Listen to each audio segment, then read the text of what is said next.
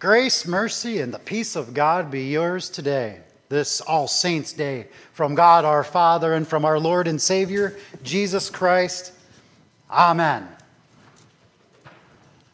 The Beatitudes in our Gospel is the topic, many blessings. In the Beatitudes, a king speaks of his kingdom. A kingdom in which our dear sisters in Christ, Jane and Marie, now enjoy. A king speaks of his kingdom. Jesus speaks of heaven. And the kingdom of heaven is full of blessedness. Oh, but heaven is so far away, beyond even the stars. When you think like that, an exasperated sigh fills your heart. Because here you are, amid sin. Here you are, amid misery. Your loved ones in heaven seem so far away. Then now hear this. The kingdom of heaven has come to earth. Jesus, our King, brought it here. Jesus brings with him all the blessings that fill heaven. Jesus brings heaven to you. Jesus brings blessings to you in order to awaken you and also in order to make you still and to sweep away that sigh in your heart. And here, in his word, the floodgates of the kingdom are opened by Jesus. Jesus lets all of its blessed treasures flow forth. They flow from the kingdom of heaven directly into your heart. These blessed treasures, they tug at your heart and pull you into his kingdom. The kingdom of heaven keeps you. The kingdom of heaven guards you. And the kingdom of heaven makes you a partaker of all its blessings. It is, as our Lord speaks, blessed, blessed, blessed. You too are blessed. Your immortal soul, your whole life. Now and every day that you live, forever. But how are you blessed? That is the wonderful mystery that is revealed to us in the Beatitudes. And there is mystery in there. Many have searched for it. Many have failed to discover it. The key to the mystery of the first 4 Beatitudes is in this one word: receiving. Blessed are the poor. Blessed are those who mourn. Blessed are the meek. And blessed are those who hunger and thirst. How can any man get up on a mount in front of a crowd and say that the poor, the mourners, the meek, the hungry, and the thirsty are blessed? For these are the ones that lack everything. They don't appear to be blessed. They appear to be cursed. But Jesus says it. And his words are true beyond any shadow of a doubt.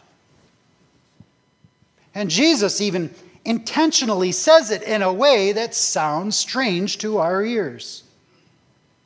It even sounds like several contradictions. This is in order to get your attention.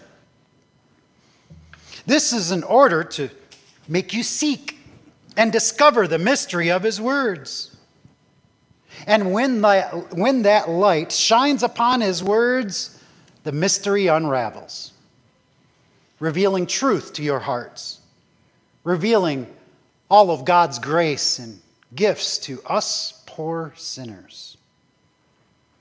The wonderful mystery is in the receiving of these gifts. Receiving and nothing but receiving. receiving from the very hands of God through his Son, Jesus Christ, our Lord and Savior. And when you receive these gifts, it is pure receiving. It's not like when you get a Christmas present and it's something you really didn't want. You receive it with your hands, but your heart just isn't into it. Pure reception of gifts from God is something else. It is of the soul. It is purely reception of your heart. And this is why the poor in spirit are blessed. These are souls who have come to realize poverty. They've been robbed of every goodness of heart, robbed by sin. They've been stripped of all righteousness. And they are, because they have to be, beggars in God's sight. Whatever the poor in spirit might have is only good for a little while in this life. They may even have a lot of money, a lot of goods, a lot of friends. They might even have a kingdom of their own. But whatever they have does not count one iota toward their soul, much less the afterlife. And the moment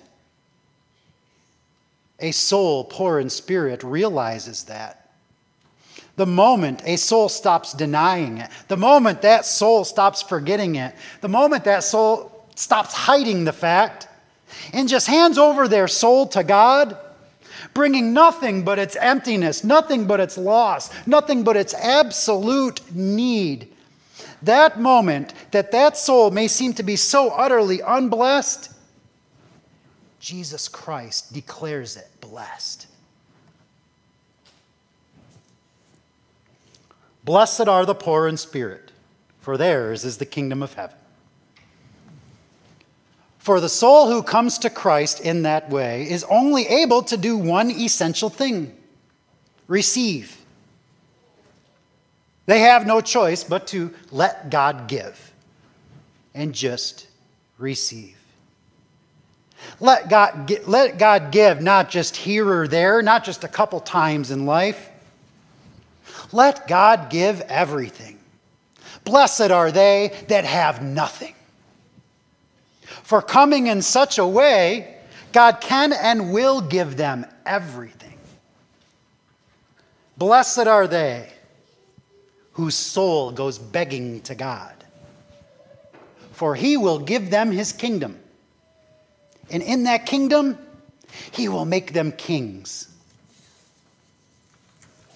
To teach us about this mystery revealed in the receiving of God's gifts, Jesus adds those who are mourning. Blessed are those who mourn, for they shall be comforted. You see, when we realize just how destitute our poor sinful souls are, when we realize it, we mourn. We lament it. We can't help it. Unless you want to deceive yourself. This sorrow opens the door. This mourning, this lamenting in pure soulful poverty receives God's true comfort that he has prepared for us. The cleansing of sins through the blood of his Son, Jesus Christ. The adoption as children in his kingdom. And all the cheerful gifts, promises, and blessings that go with it. Drop all your false comforts. Simply come with no comfort of your own and just receive it. The same teaching applies in the blessing of the meek. Blessed are the meek, for they shall inherit the earth. When your soul realizes and feels its absolute poverty, and when your soul is filled with mourning, when your soul is filled with lament, It does not act proud. It does not act arrogant. It does not act mean. It is not vengeful toward others. When a soul is filled with such unworthiness, that soul will be humble. That soul will even suffer patiently. That soul holds no resentment. Like Jesus, who did not revile when he was reviled. Like Jesus, who did not threaten when he suffered. Instead, he fully committed himself in obedience. Meekness, again, is pure receiving. The meek shall inherit the earth. God will make a place for them, and they shall hold it as a gift from him. Psalm 37 has a couple of verses I'd like to share. Better is the little that a righteous man has than the abundance of many wicked men. Because a righteous man has it with God's blessing. Wicked men grasp for themselves.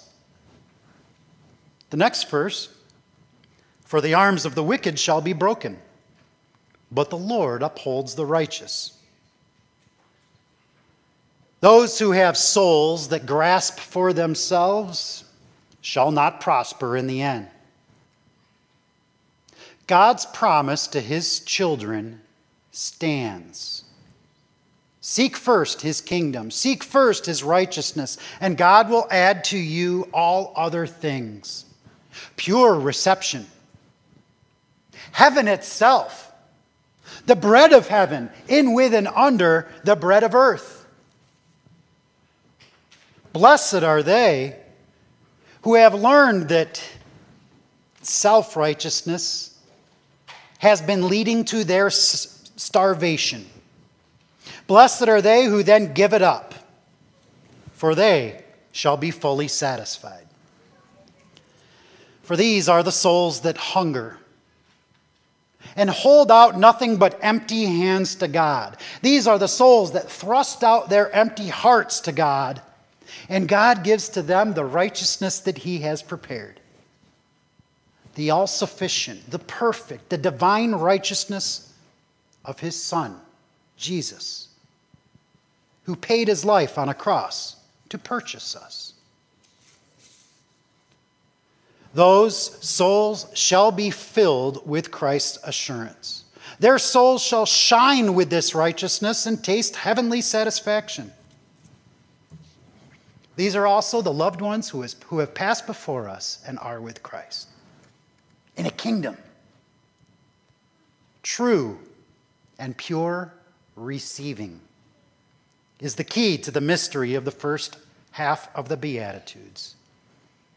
Blessed are they who just let God give, for they indeed shall receive and possess. Blessed are those who hunger and thirst for righteousness, for they shall be satisfied. But now, for the other side of the mystery, with God's giving and our receiving true treasures for our soul, something must inevitably follow. Sometimes we call it the fruits of the faith. The fruits of a soul that receives is a soul that returns. The soul that has tasted the mercy of God in Jesus Christ is bound to return mercy to others. Blessed are the merciful, for they shall receive mercy. Blessed are the merciful who return to God this fruit of their own mercy unto others. All for the sake of Jesus Christ. These are the souls who forgive those who have wronged them. These are the souls who hold no grudge. For the sake of Christ, they help the needy. They relieve suffering. They clothe the poor. They help a stranger. These souls try to relieve misery in this world that has been caused by sin. And doing these things for Christ's sake, they direct those who suffer to the fountain of mercy that they themselves have found. And behold, what happens then? For that soul, God, who made them merciful through Christ, rewards them for showing this mercy by letting his own mercy continue upon their hearts. The mystery of the Beatitudes begins to unravel. We return the gift of mercy upon one another because we have received it again and again. But be at caution. Beware. Do not be merciful doing this or that for God in order that you may get more in return. That's the cunning trick of the world. Only the pure in heart, who are true and sincere in their returning, shall be blessed. Blessed are the pure in heart, for they shall see God. God sees the heart. God sees every secret intent. If there is true gratitude and love to God, who has done all things well for you, his blessing is bound to follow. Blessed are the pure in heart, for they shall see God. From God, the reception of mercy and purity, blessed is the soul that returns it unto others. And next to these treasures of mercy and purity is the spirit of peace. Blessed are the peacemakers, for they shall be called sons of God. Blessed are the peacemakers who have tasted for themselves the peace of God in Christ Jesus, the peace which surpasses all understanding. Blessed are those who have loved to learn and follow the Prince of Peace. And in the power of his peace, those souls now work for peace on earth among men. These are the souls who forsake quarreling, forsake strife, contention, war, within the church or out in the world. These are the souls that point to the fountain of peace that they have found. But again, do not let this mislead you. As you return peace to mankind, do not expect peace in return. Not from the world. Though you may be sincere, though you may even be merciful, and though you may be a lover and maker of peace, though you may share and live the gospel of peace, you will be hated by the world. You will meet this world's persecution by many ways. Jesus Christ himself, he wanted the world to turn from wickedness, and for that, he was crucified. Blessed are you when others revile you and persecute you and utter all kinds of evil against you falsely on my account. Now, hostility towards Christians, it's not always operating at a high level, but it's always there. How much can we handle? Well, the more that we stand for the gospel of the kingdom of heaven, the more that we take a stand for the word of God and all of its purity and truth, the more we will have to suffer for it. You see, the days of martyrs are not only in the past. They always return. And yeah, that's sad. In fact, it's deplorable of the world. Jesus says this, rejoice and be exceedingly glad. How can he say such a thing? Because this very kind of suffering places us high in the kingdom. Great is your reward in heaven. Greater than we can conceive. Again, this suffering is a returning. Christ, who suffered so much for us, we ought to be glad to suffer everything for him. We shall have this undeserved grace. We shall have this immense reward. These are the mysteries of the Beatitudes of Jesus: receiving and returning. Receiving blessings in true and pure reception. Just receiving without a shadow of a price. Receiving the infinite grace and mercy of God in Jesus. And then returning from what we have received. Grace unto others, mercy unto others, blessings unto others. And we return blessings unto others, and in the meantime, we continually receive even more. Blessed is Jane Furr. Blessed is Marie Gusky. Blessed are the hundreds of others that we all know and love. And blessed are you, in the name of the Father, and of the Son, and of the Holy Spirit. Amen. The peace of God, which surpasses all understanding, keep your hearts and your minds in Christ Jesus our Lord. Amen.